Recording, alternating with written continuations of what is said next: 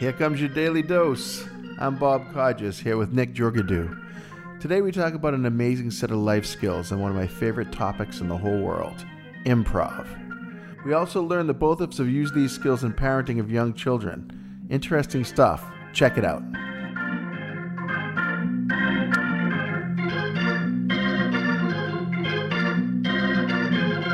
You're an improv guy. I am.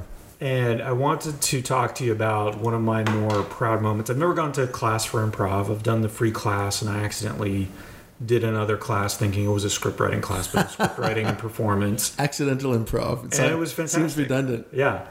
And I try to approach that in life, especially on the radio, but even in any interaction. Like, just try not to block people, right? Yeah. Like, try to continue the story going. But I had this really proud moment, and it happened with my daughter.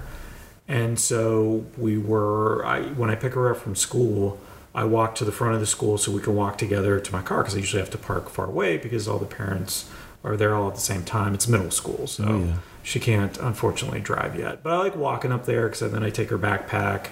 She can't drive legally. She can't drive legally. Now, she goes to the store and gets me beer, and and all of that's fine. But she had these socks on that look like cats, and the little ears come up out of the top of the thing, so they look like cats. And so I said, I don't remember exactly how it started, but we came up with this character of Detective Cat Socks. And Detective Cat Socks solves crimes.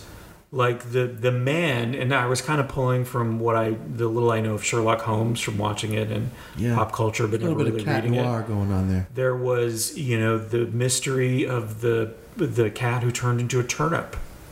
And so there was a turnip in a room that was completely locked because I didn't want the cat to be murdered. Right. So I don't know where turnip came from either. I guess I was hungry.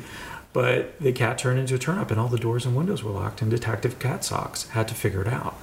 Amazing. Now, was this you narrating the whole story? Or yeah, just walking back to the car. Like, I wouldn't let you get into that rhythm, that creative rhythm that I imagine the people who do improv professionally at SAC and otherwise are just in all the time. Yeah. Because I believe you people are magic. I believe there's magic in the people that I play with. Yeah. And the reality is we just get our flow going. And it sounds to me like that's exactly what you did. You found your flow about your Detective Cat Socks. Yeah. And at first I think that's hilarious. Just the whole concept of the cat sock being the detective. The turnip part, mildly disturbing, but here's the beauty of it. The specificity of it and the randomness of it, that's very improv. Yeah. That's like, okay, where did that come from? And we don't ever really ask, where did that come from? Because it's a mystical, magical place. It's some of us call it the Buddha flow, because you get this flow of Buddha ideas over your head and you're just snatching one after another and applying them to the scene or the situation. But it's about saying yes. It's about saying yes even to yourself. As you tell the story, you accept your own reality and you build on that reality until you have a full-blown story. I believe life is improv and improv is life. That everything we do really is improvised. This conversation is improvised. I don't know what you're going to say or ask. You don't know what I'm going to say or ask. And you have to listen, say yes to the fact that something's been said, and then respond. So... Wait, I lost you in the script because I did actually all script. Let's go back. Out. Let's just write that again. Yeah. Line. Detective Cat Socks. That's beautiful. And you know what I like about that too is that's something she'll probably remember. Oh yeah. Like if I can get more of those moments. That's a fantastic thing. Yeah. With my kids, we used to tell fill in the blank stories. So I tell a story and I'd pause to say, and the prince's name was. And they get to fill in the princess.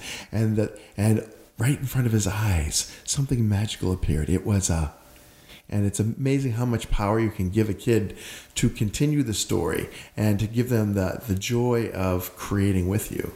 Because by the end of the story, it's almost equal storytelling because they're into it and they will not let you get it wrong. If her name is Gwen, don't call her Gwendolyn, is all I'm saying.